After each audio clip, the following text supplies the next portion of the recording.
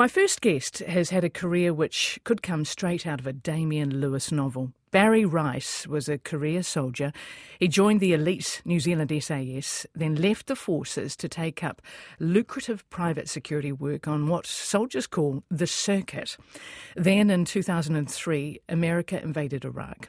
Now, this highly skilled Kiwi soldier soon found himself right in the middle of it, seeing more action in the following 7 years than his entire career, and he has the PTSD to show for it. While working as a military advisor on the films The Hurt Locker and Zero Dark 30, he was told by the filmmakers that he needed to get his story down.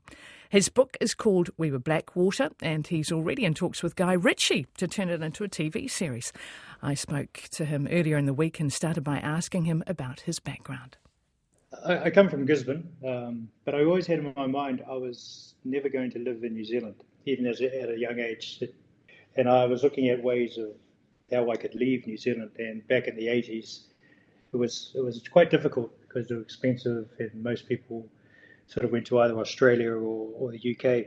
And I sort of looked at joining the army as my ticket to get out of New Zealand and have a look around and not really have to worry about paying for the ticket myself. Okay, so you got into the army, then you moved into the SAS. Now that's no easy feat in itself. How would you describe your time with the unit? It's life changing. It's anyone who's ever been in it. It's probably the highlight of your life, and you recall it. And as you get older, it's still very fond memories and sort of front and center to your memories. It's also a very fantastic foot in the door for anything else that you do in the security industry. You just mentioned, or SAS, and that opens doors. It's probably the pinnacle of the spear, the point, the tip of the spear as far as being in the military is concerned, I believe. And there's something about New Zealand soldiers too, and especially if you're in the SAS. You guys have an incredible reputation. Why is that? I think we like to think we're pretty self-reliant. We can make do in pretty rugged situations, and we're very positive at finding a solution for a problem. We have a lot of pride in being in there. It's difficult to get in there, so we work very hard to stay in there and to keep the reputation up. And I think it's also, I don't know, I'm part Maori, sort of. I think we have a very, very strong fighting spirit already. And I think it's a pride thing, and we like to think that we can stand amongst all these other special forces units and be right at the top with them. Yeah, and I suppose the culture of New Zealand, and particularly our military, it's a real hearts and minds program. They go into a country without trying to, well, from what I know anyway, dominate. No, we have a very, very good hearts and mind program, and we.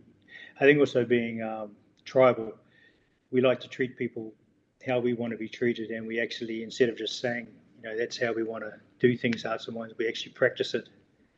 So, okay, you talk about the joy and the pride of being in the SAS. Why did you leave? I left after 10 years of being in the military. I got a bit sick. Also, it's very hard on the body. Also, we were, in the 80s and the 90s, we were a very peacetime army, and I couldn't really see that we were going to be being deployed anywhere under the government that we had. And I wanted to get out while I was still functioning and try and apply the skills that I had learnt into Civvy Street. And most guys in the unit or whoever who get out, get paid accordingly. And again, being in New Zealand wasn't going to allow that. So there was a mixture of, okay, we're not going to go anywhere as far as I can see with the political situation around us and the government that we have, and my body's going to be, worse than what it is now in another 10 years' time if I do a full 20 years. So I'm going to try and get out and apply the skills that I have somewhere else. And so where did you go, and how did you use those skills? Well, originally finding work in New Zealand coming out of the unit is difficult. You're dealing with civilians who basically have no idea in a very low pay system. So I went to originally Brunei. I got a job over there, and then all through Southeast Asia, doing close protection, specialist military training, weapons training, hand-to-hand combat. Wherever I could find a contract, actually, that was I would go. I did that right up until around about 2003. So 2003, of course, is when the Iraq war began. What made you decide to go there? Money. Money and the ability to use my skills, but primarily money. I mean, even though I was working overseas, it was still, I was making better money than I'd make in New Zealand, but I wasn't making money that was really going to take me forward. And the first the first company that I was able to go over to were offering $200 a day, which back then was a lot of money. So I jumped at the chance. And also, it was a conflict zone. Coming out of a peacetime army, you think this is an ability to use my skills properly. So this is exactly what I wanted when I got out. So this is the golden opportunity for me to go and use them. I'm getting the money I think I deserve, and I'm using the skills that I've learned, I think, in a way that's going to test that what I was doing worked. So it was $200 a day, $200 a day, Yeah. and it was a company called Custer Battles. What were you expecting, and what did they deliver or not? I expected that the caliber of the people, of the person who would be joining Custer Battles would be of similar background to myself, the Tier 1, Tier 2 soldiers who had done close protection or special forces work, HRT, hostage rescue, and the police force, SWAT teams and whatever. But when we first arrived in Amman, Jordan, it seemed it was just a mishmash of whoever they could get their hands on. Most of them had military and police backgrounds, but it was a mix of, say, patrol policemen or basic infantry, which is not a problem as far as the military side goes. But as far as the policing side goes, I couldn't really see how those skills could be applied doing close protection or the work I thought we were going to be doing in Iraq. So initially, that was my first sort of shock. However, being a typical soldier, you just crack on and get on with it. And then when we went into country, the equipment was quite an eye opener. It was these, AK-47s that they must have dug up from some cave somewhere. There was no body armor, soft skin vehicles. That was another shock. So there was two shocks straight out of the gate. And I sort of thought to myself, well, I'm grateful to be here, and I'm grateful to be earning money and use my skills. But if this thing goes into anything more than just sort of, if it goes into heavy conflict or there's actual shootings, I think we're going to be in a bit of trouble with the equipment that we have.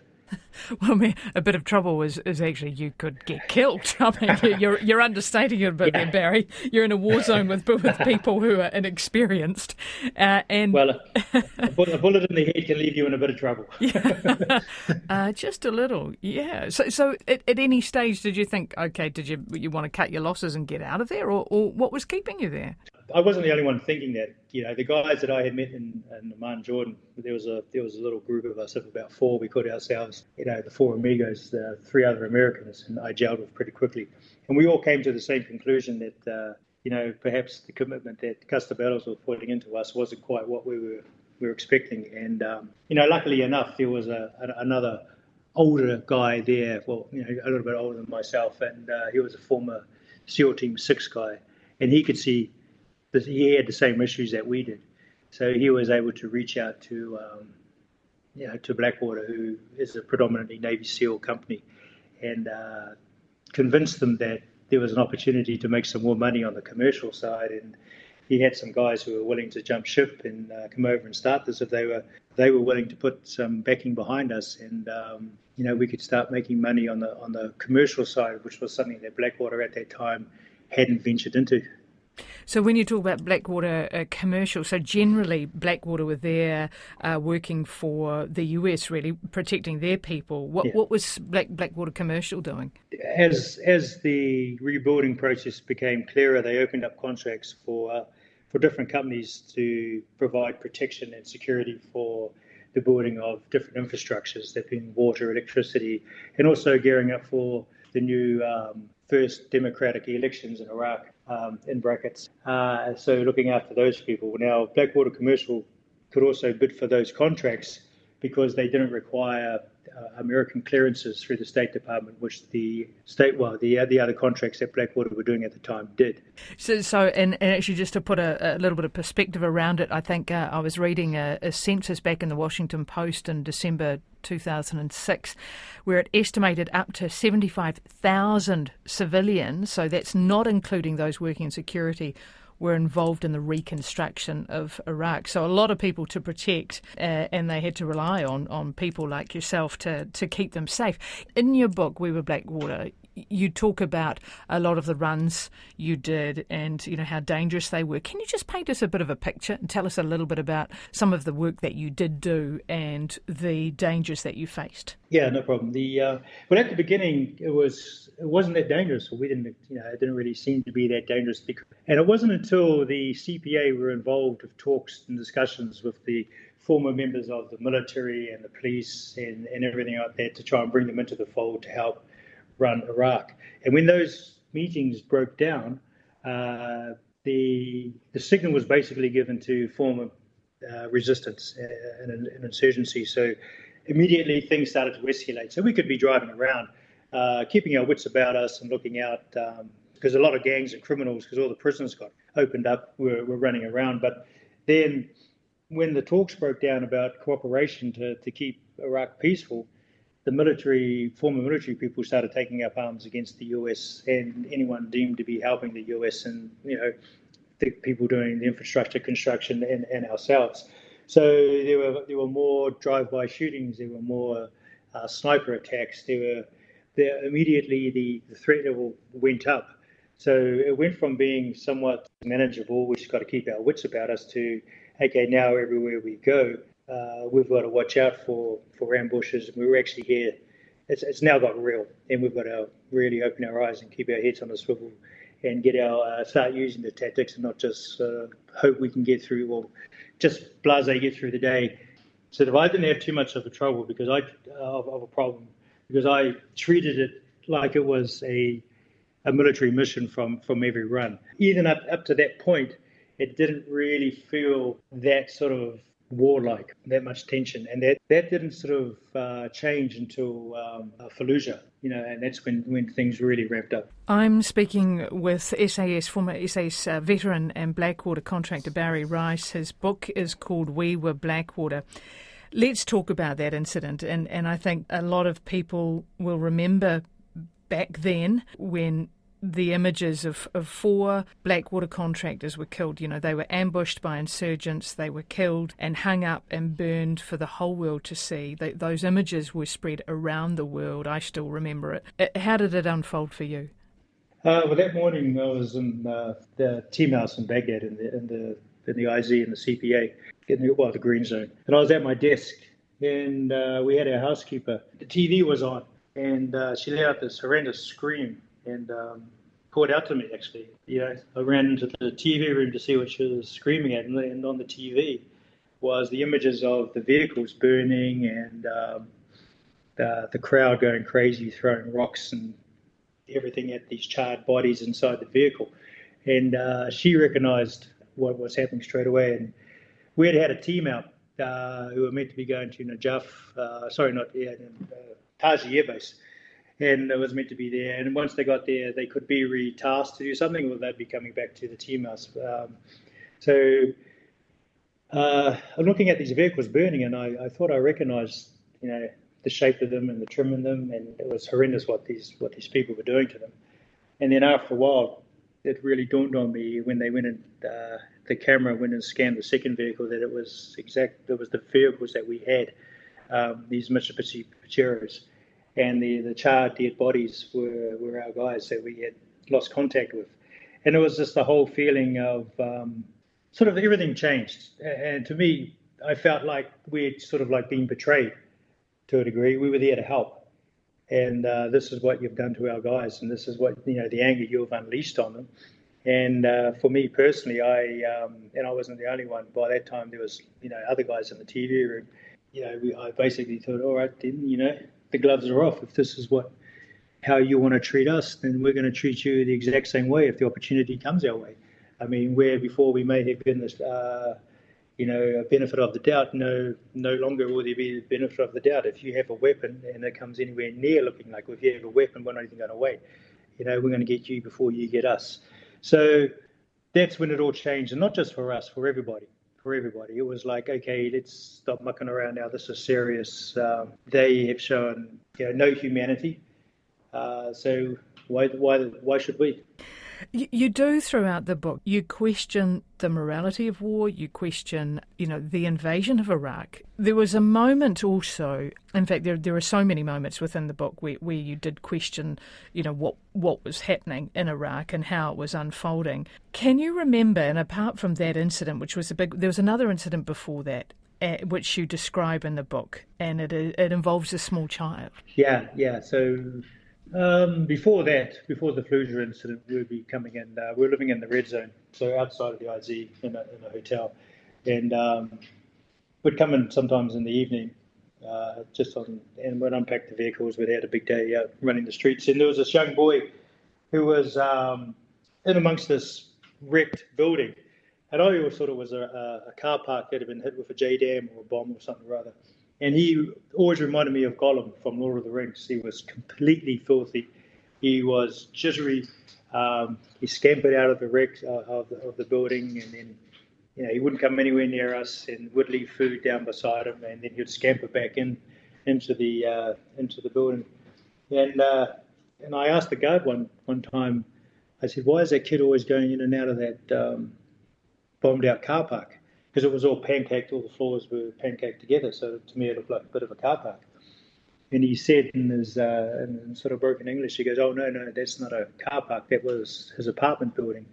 And during the first moments of the invasion, they got hit with a bomb, and everybody in there is dead, and his family were in there. And he keeps going in and out, waiting for his family to come in and out. This one night I saw him eating what I thought was a loaf of bread. And then I got closer after he scampered off, and on the ground was a pile of feathers from a dead dried pigeon that he had been eating and sort of living off that. And he was gone. You could see that he had PTSD. He was not there anymore. He was scampering in and out, waiting for his family, who would never come out of that wreckage because they were all dead. And it just sort of dawned on me, this is obscene.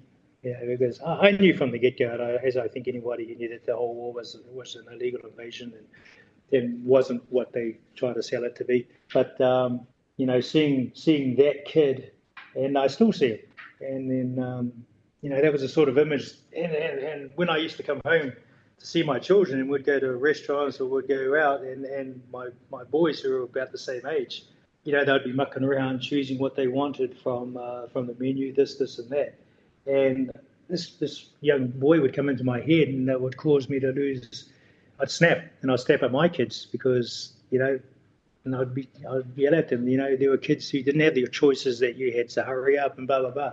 And I brought it home with me. I brought that part of the trauma that, of what this kid was going through back to New Zealand when I'd come back on a rotation. And my boys were scared of me.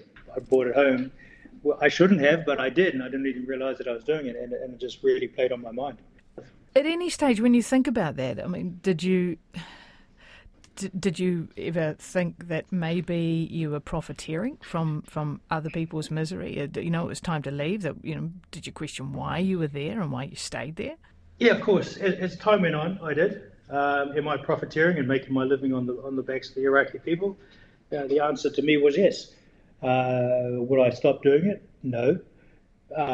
As morally bad as it sounds, I also had to make a living for my family, and this was the only way I was going to be able to do it. I didn't start the war. I didn't bomb the freshwater facilities. I didn't bomb the electrical facilities, even though that bombing those was made legal by people in the State Department, when in fact it's a war crime. But I was making very good money. I was doing what I believed I was trained to do. I was putting my skills to work. I wasn't doing anything illegal or unjustifiable. So I could deal with the morality of it that way. But was I making money off them? Off the fact that we were there part of the illegal invasion? Yeah, I mean, certainly. There's another moment that you tell us about, and your job is close protection. You were there to do a job, and ultimately it's about conflict avoidance. Getting a client safely from A to B. There were so many close calls which could have ended and you and your team getting killed if it wasn't for your skills and your expertise and I think your intuition. You talk about your intuition a lot. Can you tell us about that moment, though, that first time when it was a case of kill or be killed? How did that unfold? Yeah, I was doing 4-man security in Kabbalah, which is just out, and we went on an unscheduled meeting with the client, and we had this feeling that the client was trying to work against us, which is and better described in the book.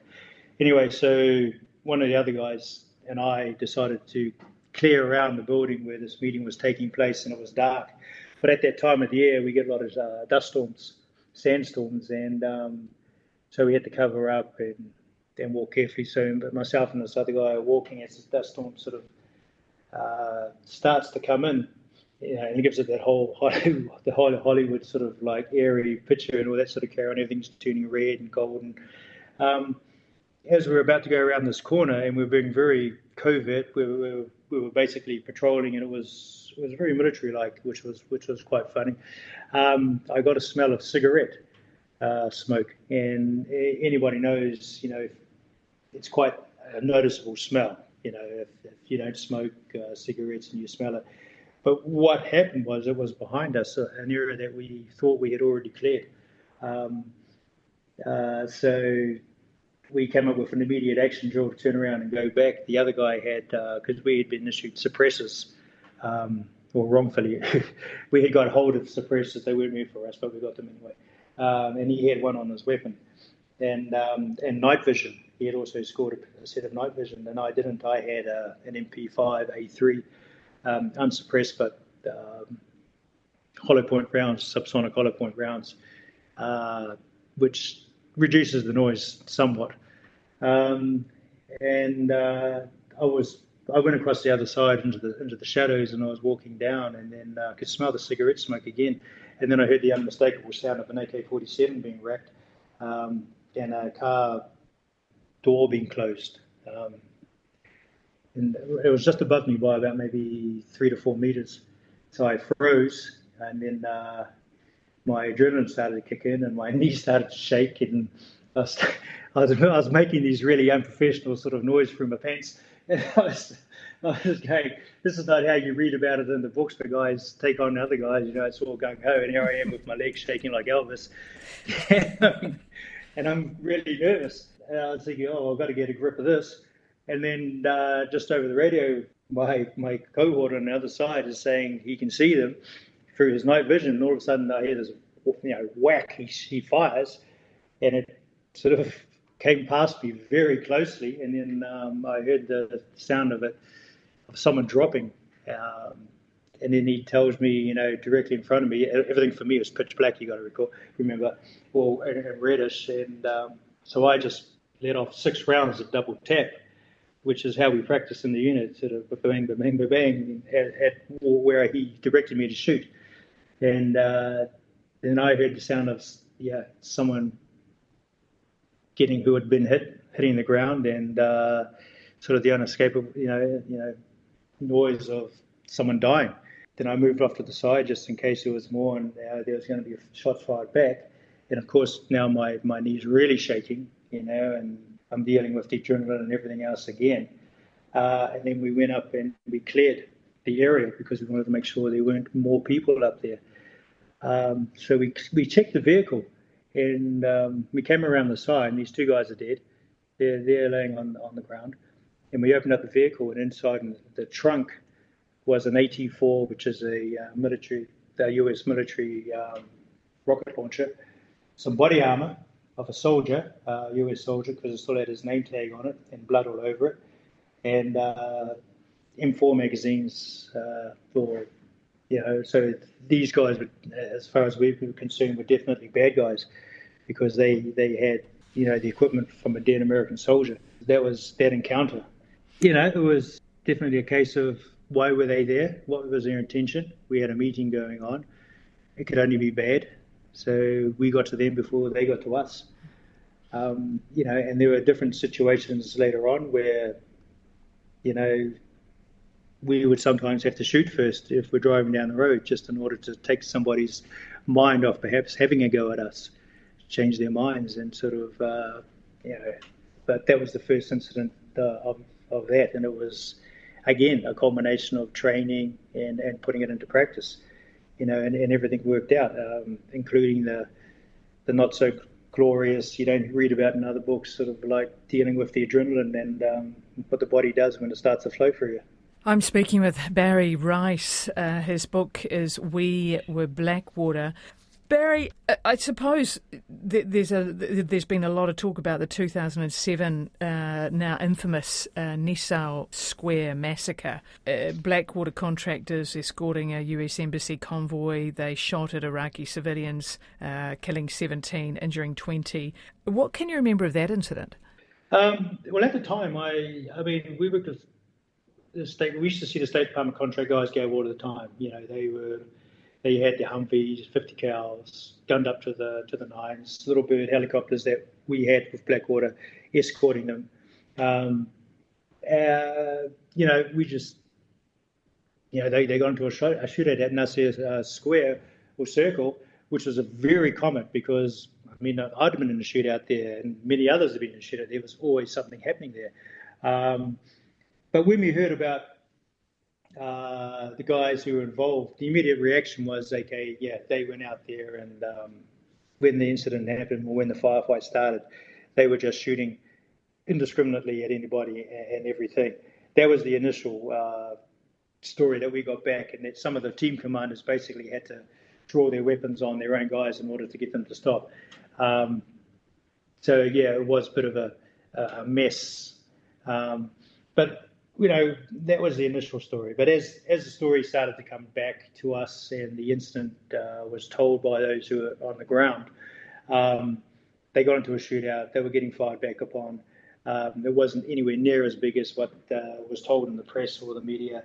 And there was one guy, yes, who was out of control, but he got reined in pretty quickly. Now, when the investigation took place, because by that stage, you've got to remember, Blackwater were not the flavour of the month. Everybody was just crapping on us, as much as they could. And a lot of that, I'm pretty sure, was professional jealousy. We had all the equipment by that stage. A lot of companies were upset that Blackwater was making all the big money, and perhaps they weren't. The investigation didn't take place until 3 weeks after the incident by the DOJ, Department of Justice. Okay. Also, at that time, the Iraqis were paid $10,000 per person who had been killed accidentally or whatever by the military or by State Department. Okay. When they did the investigation, okay, which was flawed, it was 3 weeks later. It was they were there to find people to hang out to dry. There's no doubt about it, and they did. They found these four guys. The one person they used for testimony was the one guy who was out of control. He got a deal for immunity, so they used him. He fingered these other four individuals, and they got locked away for insane amounts of years in military prison or federal prison.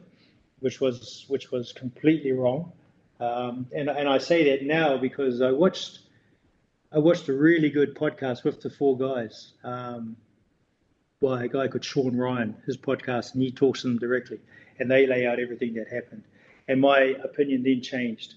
Okay, yeah, having known what the DOJ is like, having known what the anti-sentiment about Blackwater was like, I can exactly see what was happening. It played exactly into the hands of the Iraqis who were wanting Blackwater out and contractors out. They were also getting paid a lot of money for deaths that may or may not have happened. It was the final straw, and because Blackwater had always been in the headlines as doing everything bad over there, it was like it was the death knell for Blackwater in Iraq and a lot of other security contractors, but particularly us. And of course, I think it was in 2020, President Trump, he controversially pardoned them. But this is one of the reasons why you've written the book, isn't it, Barrie? To kind of set the record straight about Blackwater. we were the low-hanging fruit. When everything went bad, it was Blackwater. And I believe a lot of that was professional jealousy from other companies. We rolled hard. There's no doubt about it. And we don't make any excuses for it. If we were coming through, you got out of our way. We never lost a client. We lost many of our own guys in some pretty horrific ways, and Fallujah being one of them. But we saved a lot of clients in some huge battles, Najaf being one of them. Ramadi was another one. And we worked with the military. But there was a lot of jealousy. And because we were making so much money, and Arab Prince wasn't exactly shy of being in the media, we became the sort of like the scapegoat for everybody else. But we had a very good reputation as far as doing what we were there to do goes. I was running this contract out in Kabbalah, just out of the IZ, and this Australian registered company came up to our gate and asked our gate guards if they could hide out in our compound for a little bit. So our guy calls me up and I go out there and I said, yeah, what's going on? He says, we just shot up this local down on Biop, which was the road between the CPA and the airport. And I says, yeah, so, or what do you want to do? And he says, we told them we were Blackwater, so that way we could get out of there and hide. And I went, right, really? So then I had to call the team house and let them know what had just happened, who could call the State Department and say, okay, well, it wasn't us, and this is, if one company is doing it, other companies are doing it as well. So it did happen. Did you say they were Australians? Australian registered company. Well, Australian registered company, yeah. There was all sorts of it.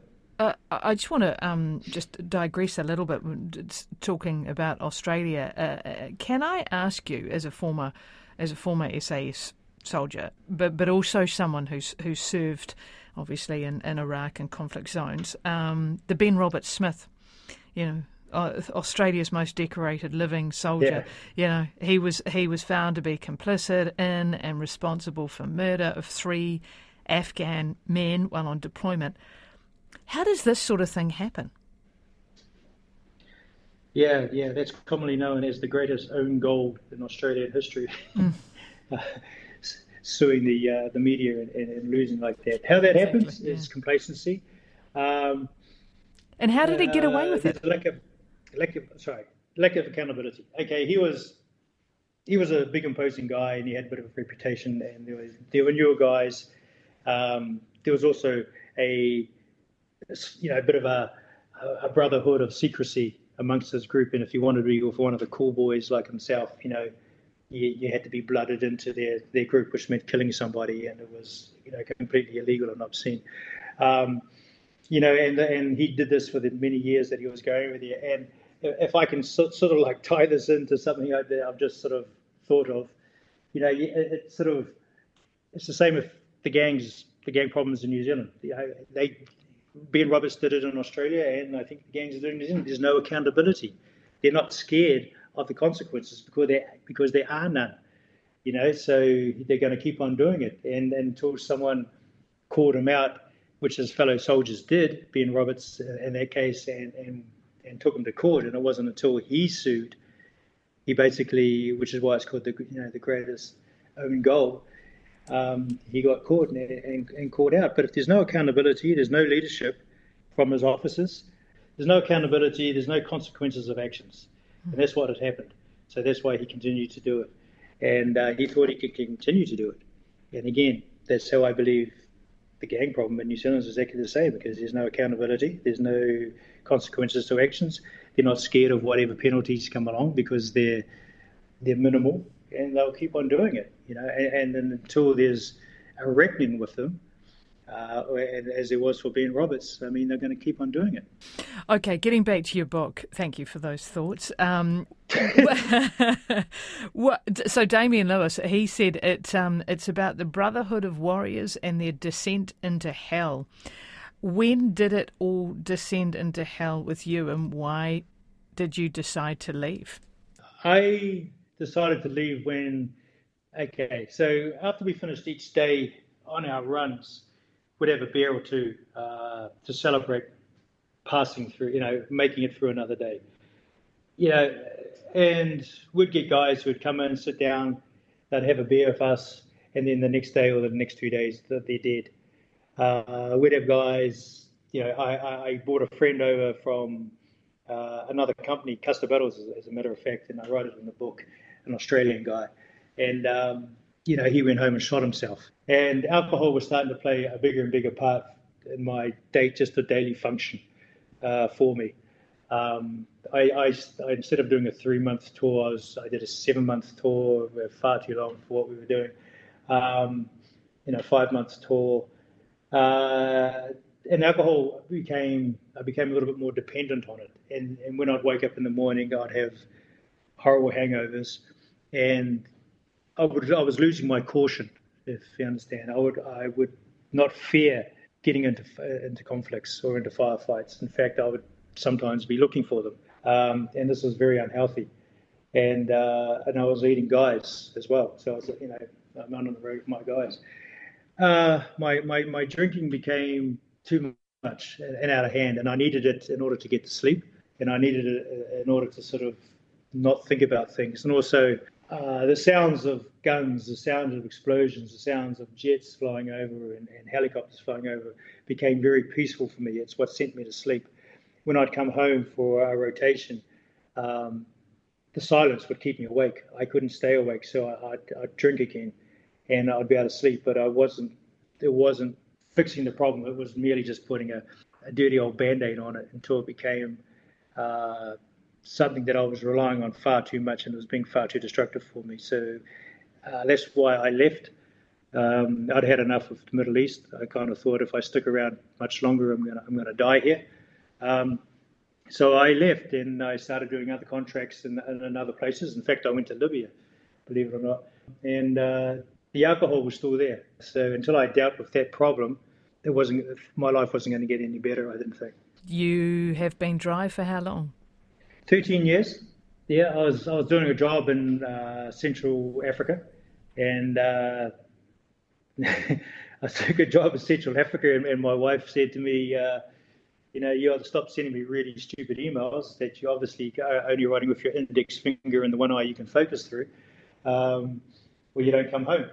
And so I sort of thought, I'll have a drink and think about that. Didn't take it seriously. And then when everyone flew out, we all flew out of Kenya, I was the only idiot standing at the airport by myself. And I sort of thought, well, I'd better sort my life out. I had two choices. I can stay in Africa and carry on drinking and just start all over again, or take it seriously and sort this problem out, because, I knew it was a problem. And so I did that, and I found something that inspired me to stop drinking. And once I had found that thing, I stopped immediately that day, and I haven't touched a drop of alcohol since. What was that thing that you found? It was a book. Oh. It was a book. It was called Shantarang, a fantastic book. And the message in it that I received was basically very similar to him. He had found himself in a very bad situation, a situation he put himself in. He ended up in India. An opportunity came along where he could see that he could fix his problem. He was smart enough to see it. He was smart enough to take it, and he was smart enough to sort of action it. And so I took that as, okay, here's the slap in the, here's the kick in the balls you need to sort your drinking out. And I followed those. I saw the opportunity. I took the opportunity, and I haven't drunk since. So I was like, wow, it was an eye opener for me. It really changed my life. Do you still suffer from what I suppose it is PTSD, isn't it? The loud noises and the sleeping. Yeah. You do. I do. I live not in New Zealand. I live way up on a hill. I have no neighbours. I have dogs who sometimes trigger it with their goddamn barking. I have very short tolerances for loud noises. I don't like people for too long. I play golf, and I have some very good buddies who understand my situation. So we play golf. I have an air beer, zero alcohol, and then I go home, and they're happy with. They're used to that. I don't travel so much anymore. I've travelled so extensively over my life that airplanes and airports don't really. I'd sooner stay away from them. writing the book, I did it. A friend of mine, who was a very well-known Oscar-winning writer, said, write the book. It'll help you with, your problems. It's cathartic and you can deal with them. And that was Mark Bowl, right? Any... Was that Mark Bowl? Yes, yeah, Mark. That's right, yeah, Mark Bowl. And so I wrote down, I didn't think I had anything to write. And then everything started to flow. And he was right. I mean, the first, I would say, draft, which was 250,000 words, was massive. I felt really good. But as I'd write, I'd be stepping away, I'd be crying, I'd be sort of like angry. And then when I finished it, Damien Lewis, who's a fantastic author himself, and he said he would ghostwrite it for me. He cut it down to the bare bones. But in all honesty, after the fifth time I had to read this damn thing for the different edits, I was sick of it, and it basically made everything come back to square one. So first time you write down your problems, leave it alone, or don't write it at all, and you can quite healthily sort of like bury them and not think about them. But the more I read it, the more I was like going, oh my God, this is not helping. But it's done now, it's published and it's out. I haven't read it in book form.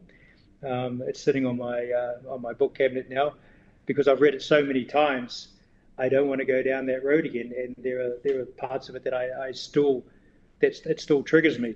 But I hope that those who do read it will see that it's more than just it's not a shoot 'em up book at all. I don't believe it's an honest account of what we did, or what I did over there, and the struggles I went through, and what I did to get through them in the end.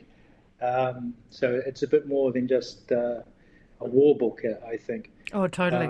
Absolutely. I can say that, having read it, it's a brilliant book, and it's very raw and it's very real, but we get a really amazing sense of who you are, and also, how you do question the job, and again, the morality of war.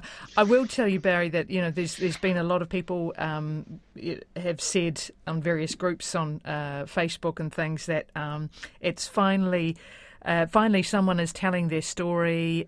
So often veterans take their stories to the grave and never really share, and so they're really applauding you, especially those within the military fraternity. Former SAS people are applauding you, and they're all looking forward to reading it. Yeah, thank you, and thanks to them. And I agree. PTSD doesn't have that stigma it used to. It's a known thing. It's acceptable. People go through it. And for those of us in the military, those of us in private contracting who went through it, you're going to be tarnished with it one way or another. Whether you sort of, and you know it, I was going to say whether you know it or not, but you do know it. You know that different things will trigger you, and how you deal with them. And a lot of time in the military, it's through alcohol, and which is fine. It works for about 2 hours or 3 hours, and then, but it's there again the next day, like, you thought I was going to go away. Well, I'm not. But alcohol is so destructive, and it doesn't fix it. So yeah, I'm glad about that, and I hope more people do tell their stories or come out. And it's not about telling stories; it's about emptying the pressure cooker or releasing the pressure. Because when you try and hold it all in, it's going to come out eventually. And it's going to come out in perhaps a violent way or a bad way, but it's going to come out generally in a destructive way. So release the pressure, tell your stories, write them down. You don't have to publish them. You can just write them down and put them away or tear it up. But you got to release the pressure somehow. And I hope my book helps people realize that I was able to do it. And if anybody knows me from my military days, would say, well, Christ, if he can do it, I mean, I can do it. Well, I mean, you've certainly paid the price, and you continue to pay the price for the career that you've chosen, you've had. Knowing all of this and what you've experienced and what you've seen, would you change anything? No, I wouldn't change a thing. It's put me where I am. It's made me who I am. Plus, the people around me who supported me make you who you are. You know who your true friends are. I mean, I can count mine on one hand. No, I wouldn't change it all. I joined the SAS, which is, you can't get any better than that in the military. I've been in conflict zones, and I've put those skills to test, and I've survived. I've never lost a client. I've never lost anyone working for me. I still have great relationships with the guys who work with me all in the States. We catch up whenever we can. I'm proud to have joined and been in Blackwater. It was perhaps the most high-profile, private security company out there, and I know we were tarnished heavily, particularly because it was Republican, it was Navy SEAL, it was whatever you want to call it. People didn't like us. Probably the same people who thought the invasion was a good idea until they saw, that it wasn't. And I now have a beautiful life. Everything's worked out for me, and I wouldn't change a thing. What about the people of Iraq? Is there anything that you would say to them? I really feel for the people of Iraq, in fact, and I write a dedication about that in the book. Then I take a couple of sentences out of Shantaram. It's about forgiveness. I do feel sorry for them, and I hope that they find the peace that they deserve. That they have had nothing but a horrible existence, ever since the reign of Saddam and afterwards. It was basically under control with Saddam, funnily enough, and we used to say that all the time. I mean, things weren't as bad when Saddam was in charge. He was a dictator, sure, but he was America's dictator. He fought against the Iranians. There was no terrorism in Iraq. Yeah, he did some horrible things, and perhaps he had to go because of that. But then the people who invaded Iraq, they also did horrible things. Whether that be in Washington or 10 Downing Street. I mean, they're war criminals. And it was the poor Iraqi people on the ground who paid the price, because the people in charge never paid the price. It was our 4 guys in Blackwater who went to prison before they were pardoned. They paid the price. It's Julian Assange who's getting extradited to the US. He's paying the price. But these people who started it, they don't pay the price. And the people of Iraq, they are the main payers of the price for over 25, nearly 30 years now. And that was SAS veteran Barrie Rice.